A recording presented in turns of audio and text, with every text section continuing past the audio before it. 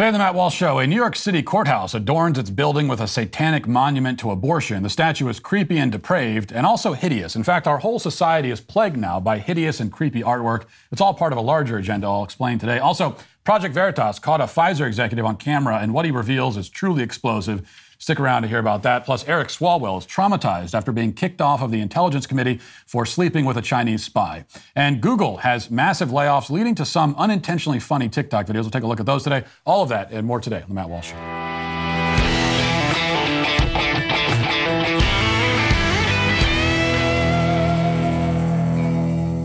One of the great tragedies of my life is that I wasn't doing a show last week when Boston's MLK statue, the news cycle, came and went and passed me by. The thing that motivates me to get up every day and host this show is the very hope that one day I'll be able to deliver a monologue on something as hilarious as a statue that's meant to honor Martin Luther King Jr., but instead looks like a disembodied pile of limbs that arranges itself into a different sex act depending on the angle you view it from.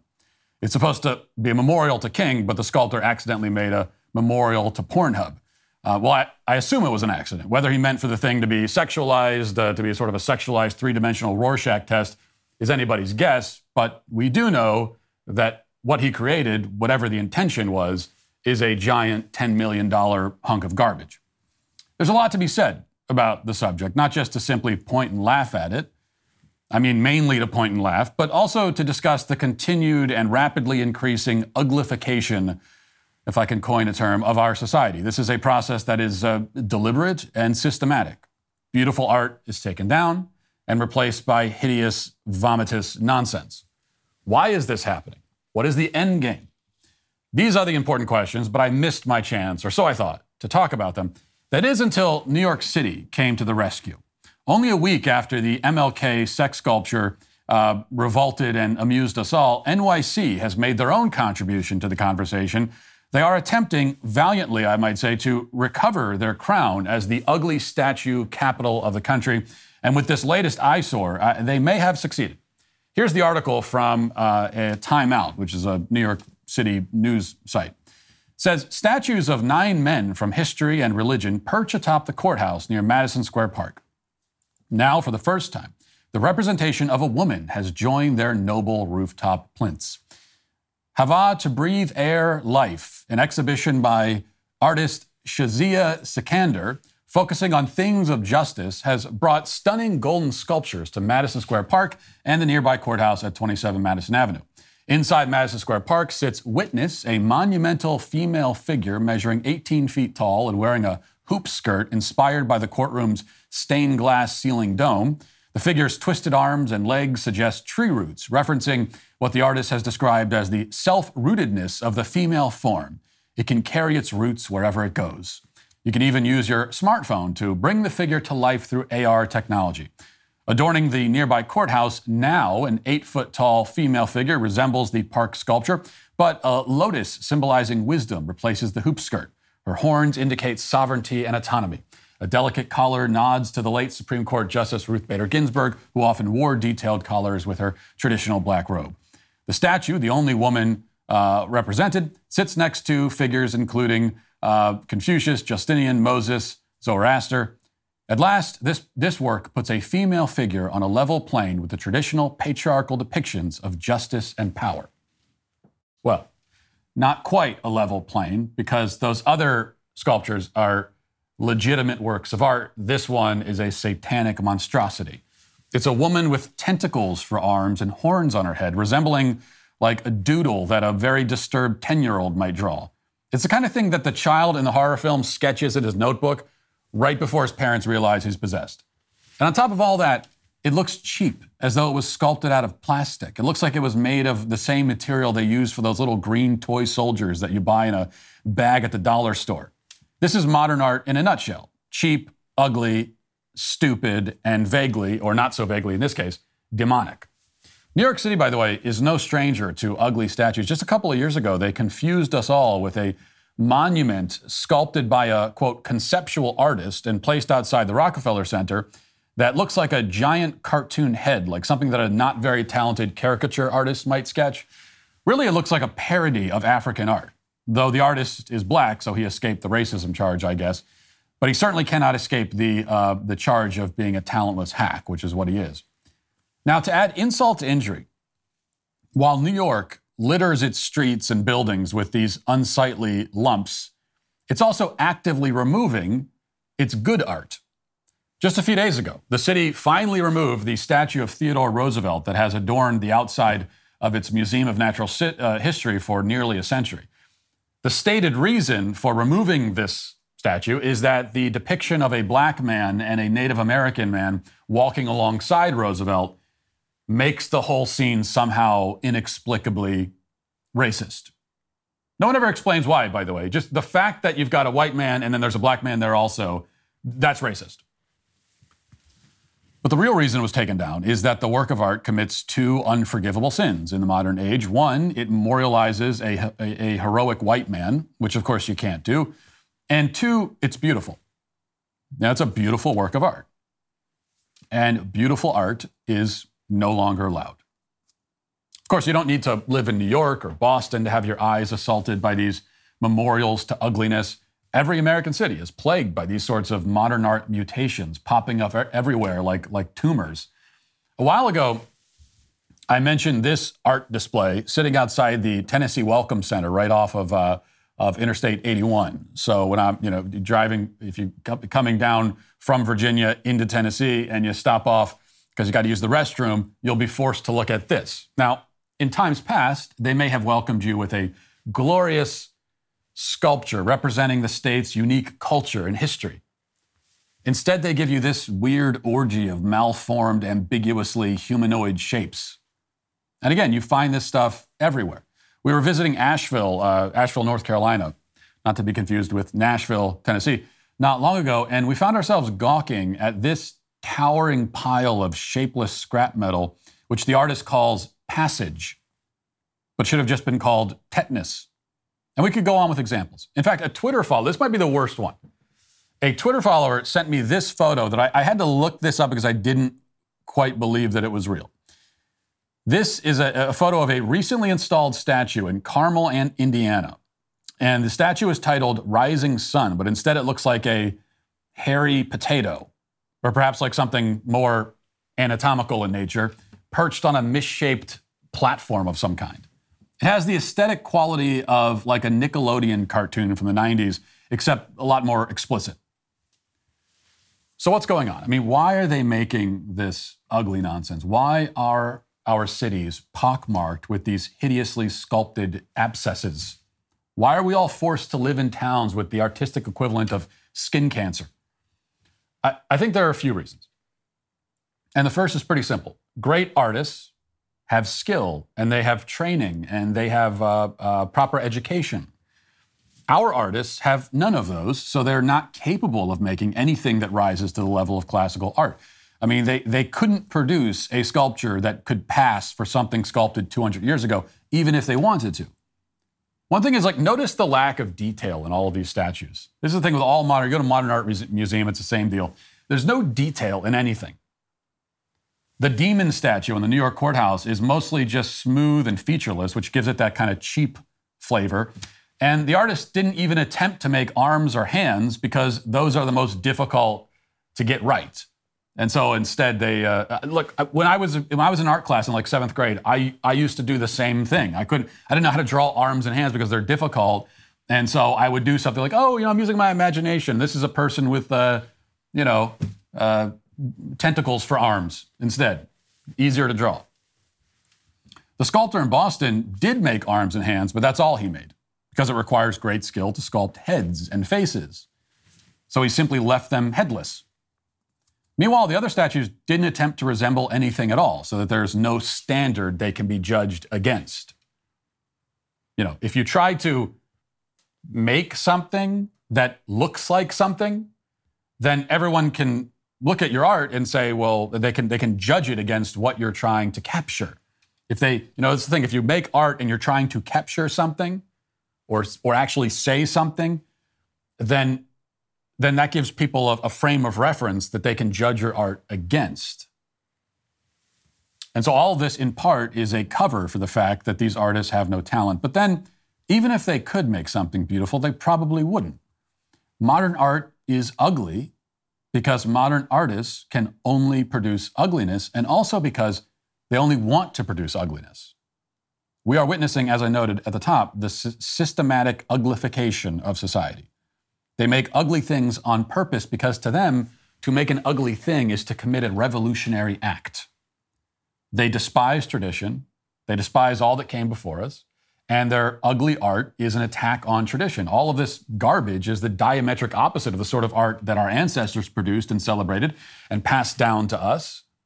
And that's reason enough for our cultural elites, those in charge of facilitating our cultural decline, to prefer the garbage. But most of all, they make ugly things because they hate beauty. The artists of antiquity made beautiful things, objectively beautiful, things that all human beings can recognize as beautiful. And they did this in order to lift the viewer up, to bring them up and into the experience of beauty. Whereas the modern artist, clouded by his own ego, obsessed with his own hang-ups and preoccupations and anxieties, creates things with the purpose of dragging the viewer down, sinking them into a state of anxiety and confusion. A man named Jeremy Wayne Tate on Twitter made this point very well. He wrote, quote, "Renaissance artists aimed to uplift the viewer and draw them into beauty. They were primarily interested in their subjects. Modern artists aim to shock and confuse. They're primarily interested in themselves." And that is the truth, no doubt. And truth ultimately is the enemy here, as always. Modern artists hate beauty because they hate truth. The left in general hates beauty because it hates truth. And as the English poet John Keats said, truth is beauty, beauty is truth, and that's all you need to know on this earth. They know it and they hate it. And so they give us this ugliness instead. Now let's get to our headlines.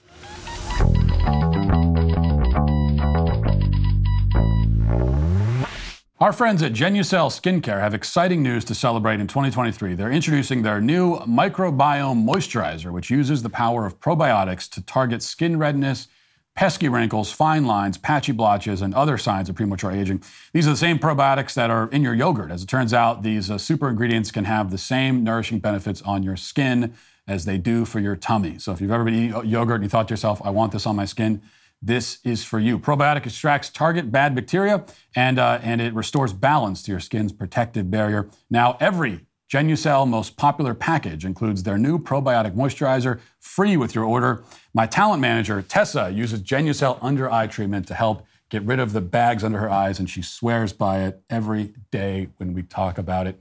Right now, you can get Genucel's most popular package for 70% off. Visit Genucel.com/Walsh and get your probiotic moisturizer today. Use code Walsh at checkout for an extra 10% off your entire purchase. That's Genucel.com/Walsh, Genucel.com/Walsh. We begin with this news, major news. I'll read the post-millennial report because I don't know how well the audio will translate if you can't see the subtitles, but you should go and watch the full video after the show. This is the report, though, from Post-Millennial. It says, Project Veritas released a new video Wednesday in which a Pfizer executive claimed the company is attempting to mutate COVID via directed evolution in order to preempt the development of future vaccines. As a result, #directed evolution trended worldwide.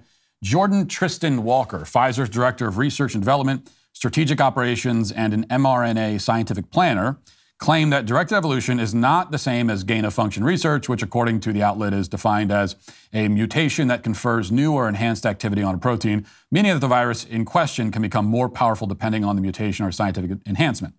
Walker told an undercover Project Veritas journalist, quote, "One of the things that we, Pfizer, are exploring is like, why don't we just mutate COVID ourselves so we could create preemptively new vaccines, right? So we have to do that. If we're going to do that, though, there's a risk of, like, as you could imagine, no one wants to be having a pharma company mutating effing viruses." He added, "From what I've heard is the Pfizer scientists are optimizing the COVID mutation process, but they're going slow because everyone is very cautious. Obviously, they don't want to accelerate it too much. I think they're also just trying to do it as an exploratory thing because you obviously don't want to advertise that you're figuring out future mutations." And then Walker pleaded, "Don't tell anyone, promise you won't tell anyone. The way the experiment will work is that we put the virus in monkeys and we successively cause them to keep infecting each other, and we collect serial samples from them." You have to be very controlled to make sure that this virus that you mutate doesn't create something that just goes everywhere, which I suspect is the way that the virus started in Wuhan, to be honest. It makes no sense that this virus popped out of nowhere. It's BS. Okay, like I said, you could watch this whole, I think it's about 10 minutes. You see this whole conversation where a Pfizer executive is saying that they intend to do the same thing they did in Wuhan. But we've got to be really careful. It's like the safety of the human race is at stake, and we're just going to trust that, Pfizer is careful. Like, they can do things that if it goes wrong, millions will die. But it's all right because we could just trust them to be careful. Because we know that these people historically have been very careful, right? Now, I mean, this obviously should be breaking news in every media outlet. We have a high-ranking official at Pfizer admitting that they're working on mutating the virus, admitting that it's the same kind of thing they did in Wuhan, pleading that nobody finds out about it. It's like, how much more explicit can you be? Yes, we're doing this dangerous thing. Please don't tell anyone we're doing it. What else do you need to hear? Big Pharma must be stopped. And I'm not interested in voting for any Republican who isn't serious about holding these psychos accountable. They've been operating with impunity for way too long. Way before COVID. Way before COVID. Okay, before COVID came along, before the vaccines came along, how about turning half the country into drug addicts? Inventing diseases to treat and profit off of? Conducting dangerous experiments that imperil the human race, injecting whatever they want into our bodies, lying about it the whole time. It's got to stop, and we need leaders with the wherewithal to stop it. Now, I've already told you, we talked yesterday about the penalties that I would prefer to see for drug traffickers. So you know what I would like to do with drug traffickers?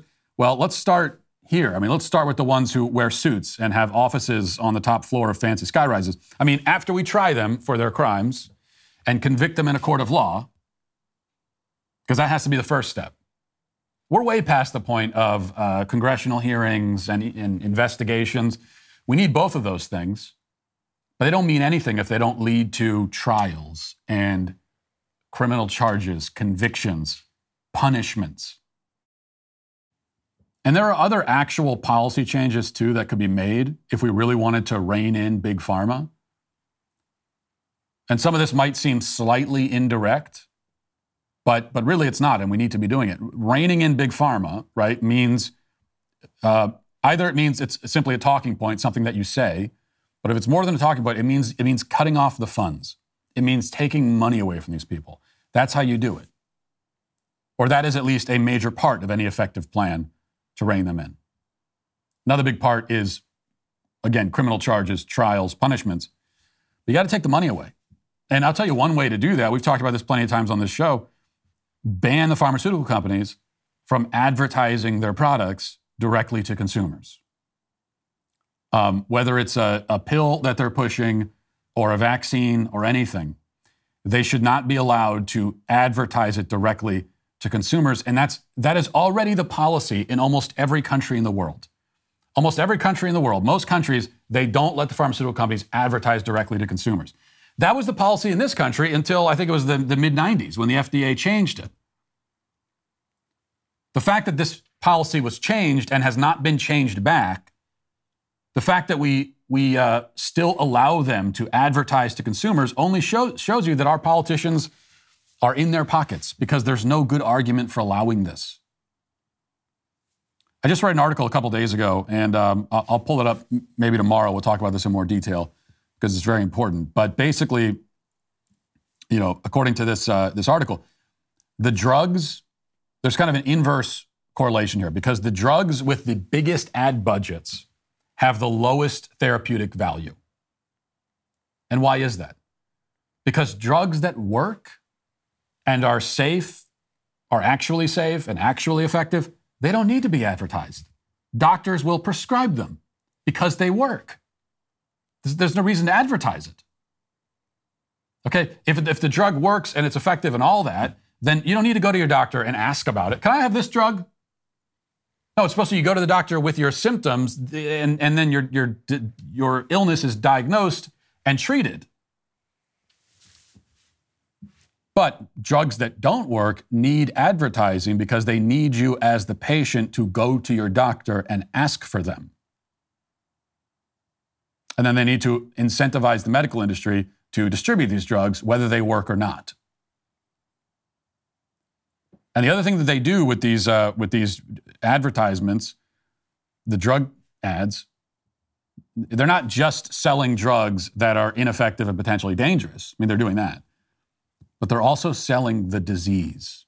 They sell the disease, right? That's why all the ads are the same. They say, do you have this XYZ symptom? Well, talk to your doctor about this drug. They're not even asking you, oh, well, if you already have this disease, here's a drug for you. It's like, let's convince you that you have this disease, a disease that you might not actually have, diseases that might not even exist, because Big Pharma, they also invent diseases that don't exist so that they can treat them and profit off of them. And then once they've toyed with your hypochondriac mind and convince you you have this thing, you go to the doctor and you plead for the pills that you want, and then most of the time you get it. There is no good reason to allow this. There is just no good reason to. The only reason to allow the drug companies to advertise directly to consumers is if you're very concerned about making sure that the big pharma executives make a lot of money. That's the only benefit. The only benefit is that they make tons of money doing this. If you don't let them do it, they make a lot less money. There is no benefit to the population. There's no benefit to me or you. It's only harm. Now, I bring all that up because, again, this is one way you rein in Big Pharma, but also if you're wondering why nothing is being done by the powers that be to hold Big Pharma accountable when it comes to COVID and the vaccine and the lies that we're told, if you're wondering why, well, all you need to look at is this. I mean, banning direct consumer ads, that should be a bipartisan. This should be one of those very rare bipartisan issues because it should appeal to both sides. The right pretends to be skeptical of the pharmaceutical industry. The left pretends to be skeptical of corporations and corporate greed in general. Well, here you go. Here's an issue that both sides should agree on. And they don't, at least not in Washington, because obviously they're in the pockets of this industry on both sides. All right. I'm sure you recall a few weeks ago when there was great panic across the land because Republicans couldn't agree on who to appoint as the new Speaker of the House. And this was a source of tremendous heartache and fear and misery in the population. And I mean specifically the population of corporate media offices in D.C. Nobody else really gave the slightest damn about any of this, nor should they have cared about it. But for those, particularly on the right, who are concerned that, not handing the speakership over to Kevin McCarthy automatically, concerned that if we didn't just give it to him, that it would somehow have disastrous effects, I think those people should check out what Kevin McCarthy, now the Speaker of the House, has been doing over the last several days. One of his first acts as Speaker of the House was to kick Eric Swalwell and Adam Schiff off of the House Intelligence Committees, which is a very good thing. But the fact that he's doing these good things is not evidence that we shouldn't have resisted his speakership, but rather it's evidence that it's a very good thing we did. Because it's clear that McCarthy's resistance from the base has resonated with him. Okay, we do have some power and control here, but we have to use it. And even if it didn't provoke an authentic conversion experience for Kevin McCarthy, it at least is forcing him to act like something other than an establishment shill for right now. And that's just as good as far as I'm concerned. Frankly, I don't care if these people mean it or not. I don't care. I don't care what they actually think in their hearts. I don't care about any of that. It doesn't make any difference to me. Who cares about that? All I care about is what they do, the policies they implement, even if they do it begrudgingly. If they do it and they wish they didn't have to do it, but they're only doing it because they're being held accountable by the base and they hate us and they're muttering about us the whole time. Fine, I don't care. Just do it. If they're doing it to appease us, good.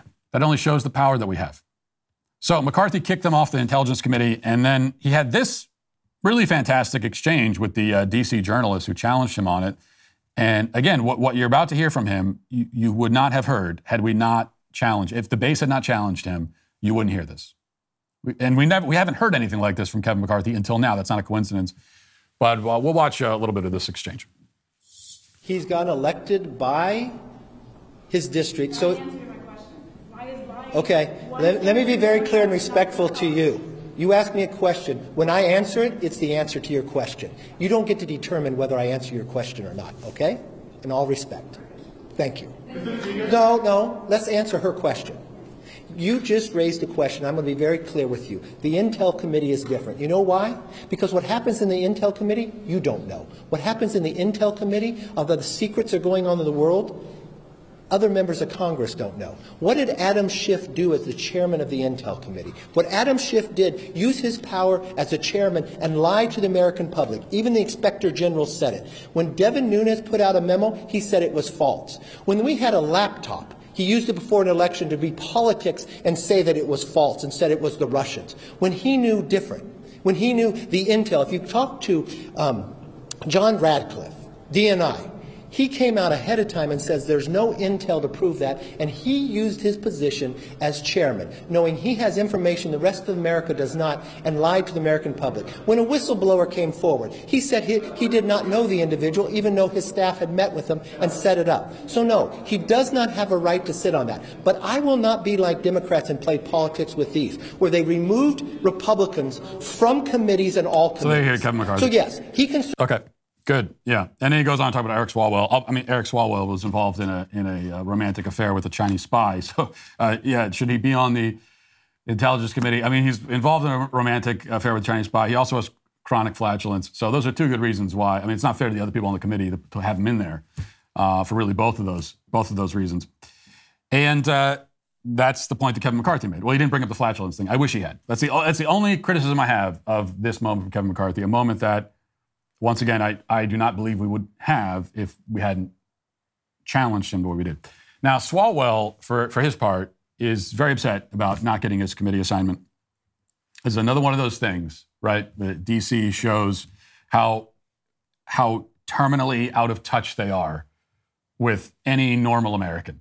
That they think we care about, like they think they can come to us with a sob story about not getting a committee assignment, and they think that we'll care about that. They think there's anyone in the country who's sitting around going, I really feel bad for Eric Swalwell not getting his committee assignment. So he's addressing the media about it and holding back tears. He's very upset. Let's listen. So this is purely about political vengeance. The cost is not only removing us from the committee. On the Intelligence Committee, the cost is not only shattering the most precious glassware in the cabinet, a committee that's always been bipartisan. The cost are the death threats that Ms. Omar, myself, and Mr. Schiff keep getting because Mr. McCarthy continues to aim and project these smears against us. Even though we have said publicly these smears are bringing death threats, he continues to do it, which makes us believe that there's an intent behind it. But we will not be quiet. We're not going away. I think he'll regret giving all three of us more time on our hands. Oh, he made a threat there himself. That's a threat, isn't it? Actually, I am worried about Eric Swalwell having more time on his hands. How many other foreign spies can he sleep with in a given year with all that extra time? So I am a little bit concerned about that. By the way, nobody is making death threats to Eric Swalwell. I don't think anyone's ever made a death threat to Eric Swalwell. No one would take him seriously enough to actually make a death threat. He's not a serious enough figure in politics to warrant that to begin with. But also, he wants us to believe that people are making death threats because of him not being appointed to the House Intelligence Committee. I mean, no one is even aware of that or cares. And the kinds of people who would send random angry death threats to politicians, these are not the kinds of people who are paying attention to what the committee assignments are. So that's all very good stuff. All right. Damar Hamlin, after his cardiac emergency on the football field a few weeks ago, we're told he spent several days in the hospital, but he's now out, though still in need of lots of physical assistance, including oxygen, is what we're told. Now, Hamlin showed up to the Bills playoff game on Saturday or Sunday, whenever it was, and they lost, but the big story was Hamlin's presence, or at least according to the media, this was the big story. And he was up in a box seat. He wasn't on the field. He was up in a box seat. He was watching. And the announcers referred to him frequently throughout the game. Cameras kept showing him, and the TV production made a really big deal about him being there. The weird thing is that Hamlin, though he was on camera a lot, we never saw his face. They never showed his face. He wouldn't show his face, and there are a few times where they showed him up in the box seat, but it was like it was at such an angle that you couldn't really see anything. All you could see is silhouette. Had his face covered and all that. So he showed up, but they didn't want to show him, and he didn't want to be seen. It's a kind of bizarre. And then any kind of bizarre thing will lead to theories on the internet. The internet theorists, some of them, speculated about or wondered whether Hamlin wasn't actually at the game, but rather was represented by some kind of body double. And then from there, from that theory, then it branches off, and then it could get, even more implausible. But so maybe he's alive, but they sent a body double to the game so they could get the storyline of him being there. Maybe he's dead, and this is a body double that they put. So all kinds of theories like that. As you can imagine, the media does not like any of this one bit, very upset about the theories. As this, just one example, this NBC Sports article makes very clear. Headline, Crazy Disturbing Damar Hamlin Conspiracy Theory Emerges. And it says, in many respects, the modern world has lost its damn mind. Conspiracy theories abound over everything. And it was unavoidable, we suppose, that some nutty conspiracy theory would emerge regarding Bill's safety Damar Hamlin. Our original plan was to ignore it, to give it no attention, no credence, no oxygen. Sometimes, however, it's important for the rational to expose the irrational so that some of the irrational aren't tempted to swallow the crazy-ass cheese. What? Who wrote this? I wish I had... To swallow the... What kind of writing is this? So they're not tempted to swallow the crazy-ass... First of all, is that... What are we... The crazy-ass cheese or the crazy-ass cheese? Which one are we talking about? Both are disgusting, but one is particularly more disgusting. Anyway, how does the phrase crazy-ass cheese make it into an article that is then published by NBC News? How does that make it through the editing process? What is your editor doing if they're not going to flag you down and say, hey, that part about crazy-ass cheese? I don't know if maybe we'd at least take out the ass. Anyway, as it relates to Hamlin, there's actually a theory completely unsupported by a shred of evidence that Hamlin died from the COVID vaccine and that he has been replaced by a body double. Think about that one. The person who attended Sunday's game between the Bengals and Bills isn't Damar Hamlin. It's someone else disguised as Damar Hamlin, and presumably his family and his teammates are in on it. And then it goes on and on and on, and scolding the people that have spread this conspiracy theory around. Now, a few things about this. First thing is that, as always, actually, the media, while they complain about these conspiracy theories and they pretend to be very offended, upset by it, they actually like them and they want more. They want to encourage them. That's the only reason to report on this. I didn't know that this theory existed until I read some of the news articles condemning it. Like so many other people, I only found out about the theory because of the left-wing media scolding those who were propagating the theory. But really, they themselves are the ones propagating it because they like it. They want that. Now, I don't think Damar Hamlin is dead and replaced by a body double. Okay, I don't think that. For a lot of reasons. I mean, for one thing, just the sheer number of people who have to be involved in a conspiracy of that sort. We're talking about family and friends and doctors and teammates, the NFL, the media, like all of them would have to conspire to remain silent for what, forever? Like you'd have to keep it going forever and pretend this guy's still alive. And doing that so they can cover up what? I guess the idea is that he died from the vaccine. Well, they already gave their version of why he was in the hospital. So if he died, they would have just blamed that. They would have said he died from the football injury. And if you think that there's some sort of cover-up going on, then that would be the cover-up. It's a lot simpler, and you don't need to enlist hundreds of people across multiple industries to cooperate in this conspiracy to pretend someone is alive for the next several decades when he's actually not. Anytime you're theorizing a massive, elaborate scheme involving thousands of people who all must stay perfectly in line and silent, that this scheme is like hatched in order to achieve some extremely negligible benefit or whatever, anytime there's a theory like that, it demands a lot of evidence to believe, and otherwise you should be extremely skeptical. Doesn't mean that those kind of theories are always wrong. It just means that I'm going to need to see some real good evidence for that. Especially in this case when there's a much more plausible explanation, which is that Damar, my theory would be that Damar Hamlin's face got kind of messed up from a stroke related to the incident, and he doesn't want people to see. Like that would be my theory. That's the most plausible sort of explanation. Which brings me to, if there's a scandal here, the real scandal, if there is one, is that the NFL insisted on making Hamlin, they wanted the story. Okay, that's the thing. That's what the NFL cares about. They care about the ratings, obviously. This is what the media cares about. They care about the ratings. They care about the story. They care about that more than anything else. And so the moment this happened to Damar Hamlin, the parasites in the media and NFL corporate offices, they were like, they saw the money signs and being able to capitalize on this storyline now. They wanted a storyline, and so that's why they wanted to trot him out at this game.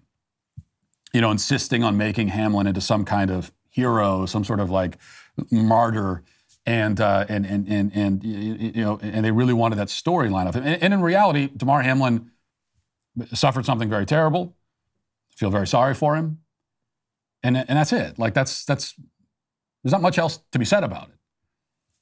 But they wanted to make it a lot more than that because they wanted the ratings and they wanted the storylines. So they brought him out when he clearly was not ready to be out there. And they exploited the whole situation throughout the entire broadcast by going back to him again and again and again. And the fact that he didn't want to show his face just makes the whole thing all the more bizarre and weird and just, gratuitous, I think. But, also, as I've said before, the people that indulge in elaborate conspiracy theories, oftentimes I don't believe those theories for the reasons I've said. But I don't blame people anymore for it. I just don't. Because there's been a total collapse of trust. People simply don't trust any of the supposed authorities that are supposed to be in charge of disseminating information and telling us what's going on. The public doesn't trust any of those people anymore, for good reason. And because they don't trust anyone, then everyone is left to kind of make their own assumptions about everything. And some people tend to make more kind of cinematic assumptions than others, but I think the blame ultimately goes with the people who have lost our trust and have created this situation.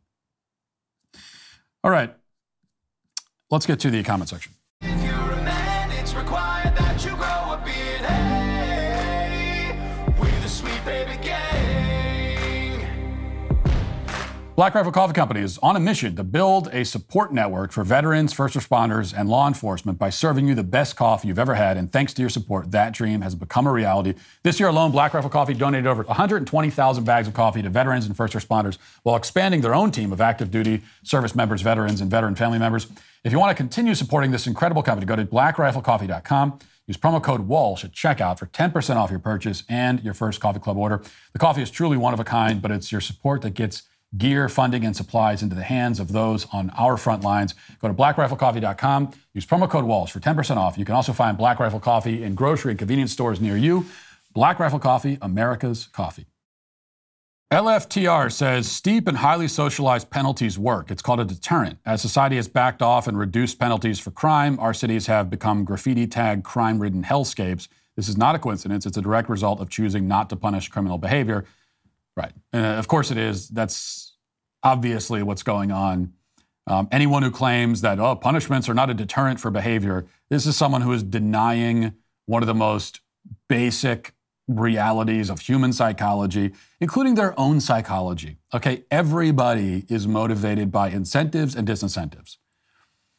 Which isn't to say that people are directly, perfectly controlled by such incentives. No, you can incentivize a certain behavior, and there will be some people who still do not engage in that behavior. You can disincentivize certain behaviors, and there are people who still will engage in that behavior. So that will happen. But still, people are highly influenced by incentives and disincentives. That's everybody is. So to deny it outright, as people do, to claim that, no matter how much we clamp down on criminal behavior and no matter how much we punish it, no matter how severe the punishments are, it'll have essentially no effect on the frequency of that criminal behavior. That claim is not credible at all. Let's see. Jay Anderson says, from a historical perspective, drowning women as witches was normal. Just because it was normal in history is no justification for the same actions today. Obviously, I hope. Yeah, which is why my argument for corporal punishment and the increased use of capital punishment, my argument is not simply based on the fact that people have always done it.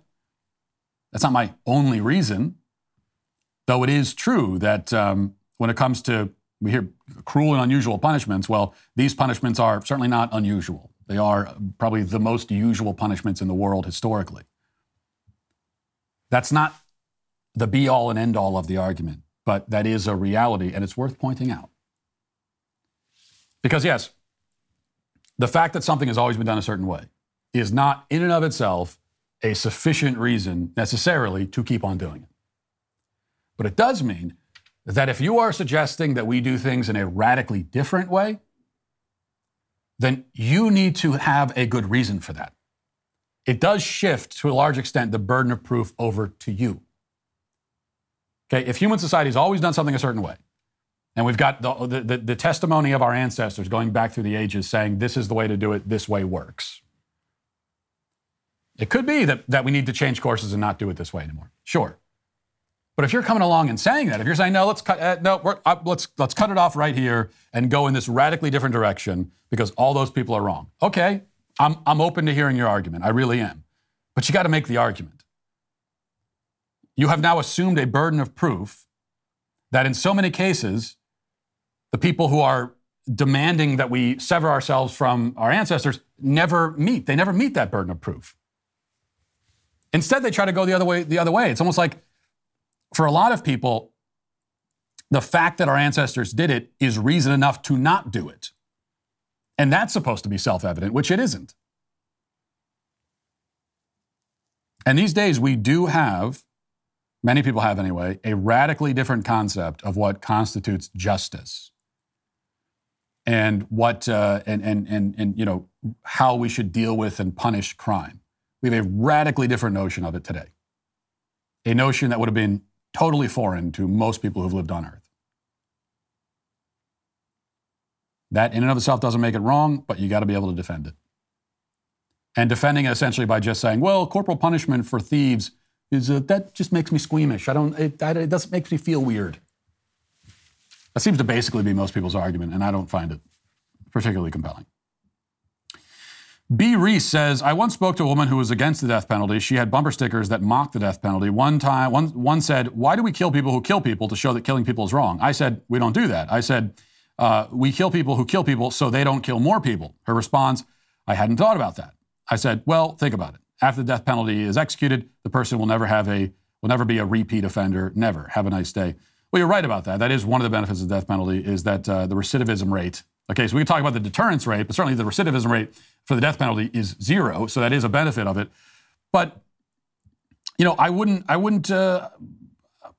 also wouldn't surrender to her argument in that way. Like you can. It is a valid method to communicate the severity of a crime through the death penalty. So look at it this way: kidnapping someone. Right? If I were to take someone and lock them in a cage in my basement, I would be kidnapping them, and I'd go to jail for that. But I'm going to jail, and they're locking me in a cage. So would this woman say, we shouldn't lock people in cages to show them that locking people in cages is wrong? No, the answer to that is, yeah, that's exactly what we should do. What are you talking about? That's actually a great way to show someone that what they've done is wrong. Okay, if you don't know that locking people in cages is wrong, probably the best way to show you that it's wrong is to put you in a cage. How else? What's a better way? Is a better way, if you really want to show them that locking people in cages is wrong, is a better method to keep them out of a cage and just sit them in a classroom and give them instruction? Maybe have them talk to a therapist who tries to convince them by the force of argument that they shouldn't lock people in cages. No, the best way to communicate it is, okay, here's what that feels like. Here you go. And so, yes, it is entirely valid to make a societal statement that killing is wrong by killing people who kill. That is an entirely valid method. And let's see, what else? Finally, Kenny says, we'll end on one person who agrees with me anyway. I was a career criminal. I was in prison. Guess what? Mr. Walsh speaks truth. And I have to tell you, Kenny, that I hear this a lot from people who've actually been in prison and who have lived a criminal life and have come out on the other end of it and have reformed themselves. They tend to be bigger fans of law and order and criminal justice and punishment than the people who have never experienced this. And I think that probably tells you something. Yesterday, I told you about how YouTube removed an episode of our show because my comments about men who want to have uteruses implanted in their bodies were deemed too offensive and hateful. Well, these restrictive speech policies exist because the world is on a mission to make you woke. But our good friend, Dennis Prager, is on a mission to make you wise instead. And thankfully, Dennis has created a brand new series with Daily Wire Plus called the Masters Program to do just that. We've had a long-standing relationship with Dennis Prager for good reason. He's been leading the charge against stupidity for longer than I've been alive, with content like PragerU's 5-minute videos and so many other things as well. The Masters Program takes 40 years worth of wisdom and experience from one of the most influential conservative thinkers in America today, distills it all down in a way that is relevant and accessible to everyone. Episodes explore topics like, is human nature basically good? I think we could say for certain that I'm obviously good, but I can't speak for anyone else. We'll see what Prager says. The series also covers the consequences of secularism, which, by the way, are so dire it needed 2 episodes to explore. And those 2 episodes of PragerU Masters Program are available to stream right now, but only on Daily Wire Plus. So head to dailywireplus.com to become a member and watch PragerU Masters Program and more. That's dailywireplus.com today. Now let's get to our daily cancellation. A little while ago, when Elon Musk took over Twitter and began making sweeping layoffs, he was condemned as a heartless profiteer, a man who took over a company and gutted it out of spite or just for fun. But recent events would suggest that Musk was only ripping the Band-Aid off. He was doing what needed to be done, but doing it in a much quicker fashion. A few months after those layoffs, the rest of big tech is now involved in its own purge of its workforce. The Daily Wire reported this week, quote, Spotify revealed plans to cut headcounts by 6% due to macroeconomic turmoil following similar moves from other prominent technology firms. Spotify CEO Daniel Ek informed staff members in a Monday note that the music and audio platform will reduce headcount to streamline operations. The announcement implies that 600 of the company's 9,800 employees will lose their positions. Spotify is one of the several technology companies to announce layoffs in recent weeks as a response to overzealous hiring in the sector and broader economic woes. Microsoft revealed that the company would dismiss some 10,000 employees, while Google will reduce its headcount by approximately 12,000 positions, and Amazon plans to dismiss 18,000 employees. More than 46,000 workers have been discharged from prominent American technology companies in the first month of 2023, according to a report from Crunchbase, even after firms in the sector dismissed 107,000 positions last year. So perhaps, as it turns out, the most successful businessman in the world made those layoffs because it was the right business decision. Maybe he didn't become the richest human in history by doing things haphazardly or without good reason. There's an interesting thought. And what's even more interesting is that big tech employees themselves, while still complaining about layoffs, have in the past inadvertently revealed why the layoffs were necessary. Case in point, Nicole Tsai, who's a partner services program manager at Google, or I should say, a former partner services program manager at Google. Tsai, like several infamous examples from the Twitter ranks, enjoyed posting these insufferable day-in-the-life videos to TikTok, where she documented her exploits throughout the day, which mostly consisted of bragging about all the perks that she enjoyed as a big tech minion.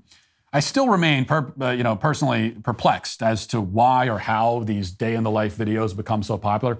I can understand watching such a video about somebody who lives an interesting life and does interesting things, like maybe a day in the life of a scuba diver who explores shipwrecks, or of a scientist on a remote research station in Antarctica, or even one of those guys who repairs power lines 150 feet up. Like, I'd watch that. The day in the life of that guy, I want to see. These are impressive jobs that would make for fascinating content. A day in the life of a Silicon Valley pencil pusher doesn't exactly measure up. Yet, even so, Nicole Sy posted this. Here it is. A day in my life working from the Google LA office. I always grab some candy from the reception before heading in. This used to be an old aircraft hangar, so the decorations hanging from the ceiling kind of looks like an aircraft flying in. Before it was a Google office, this aircraft hangar belonged to Howard Hughes, so there's tons of memorabilia. Next, I'm gonna pass by these art installations. They're a really good photo op, or you can sit in there and get some work done. I'm gonna head to the coffee shop to grab some coffee and a fruit cup since I missed breakfast, and then I'm heading over to this butterfly-themed room to take my first meeting. Then I'm gonna head over to the confetti room to take my next meeting. It's so sparkly and beautiful in here. I love that a lot of our rooms are themed. Then I'm gonna grab my two favorite drinks, which is this green tea and coconut water. Next, I'm gonna go upstairs and grab some lunch. They always have pizza and a variety of different vegetables and meat. The food is always really good, and of course, everything you see in the office is free. On my way out of the cafe, I ran into a doogler, which is a dog googler, and ran into some ghosts. When they were renovating the office, there were a lot of spooky stories from the crew. So there's a whole area in the office where you can listen to them. Then I got more work done and headed over to the massage chairs to wrap up my day. Let me know what you want to see next. Well, it's important to get that massage in after a grueling day of eating candy, drinking coconut water, taking selfies, perusing art installations, petting the dog googler. Now, in fairness, she did take 2 meetings, okay? So there were 2 meetings, and that was her entire day. She had the 2 meetings, and the rest of that, mostly just hobnobbing around, taking it easy, attending a meeting or 2. The one thing missing from her day, or from her day, is work, or anything that we might call work. She didn't do anything, or create anything, or make any important decisions from the looks of it. It's not clear from that video why Google needs her in the building. And it apparently wasn't clear to Google either, which led to this unintentionally hilarious follow-up video. Here it is.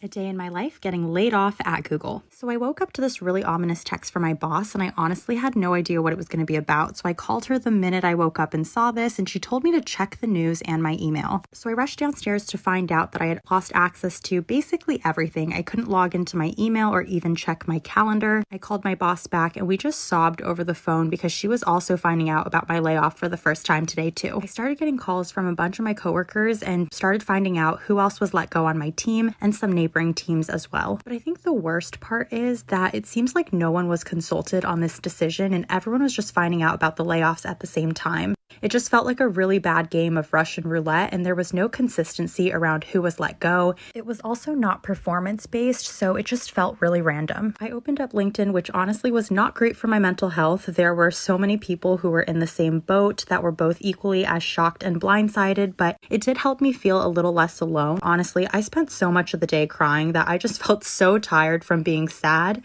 and wanted to do something that would just make me feel better. Luckily, I have an annual pass, so I headed over to Disneyland because I wanted to go eat my feelings. So I started off with a cinnamon galaxy churro and then went to the teriyaki turkey leg. This is a special limited edition item for the Lunar New Year celebration at Disney California Adventure. I had some Rice Krispie, a corn dog, did some drawing, and even had another churro. I don't really know what's next for me, but I'll be vlogging my journey and posting more content about it, so feel free to follow along. I have a sick sense of humor, so I really want someone with an even sicker sense of humor to make a video, parody video of what would happen if one of these people was on death row and had to do a day in the life of their execution. I just think that'd be fun. Here's a day in the life when I'm being executed. I woke up, had my last meal. A couple of things. First of all, she says that the layoffs were a really bad game of Russian roulette, which seems to suggest that there's such a thing as a good game of Russian roulette.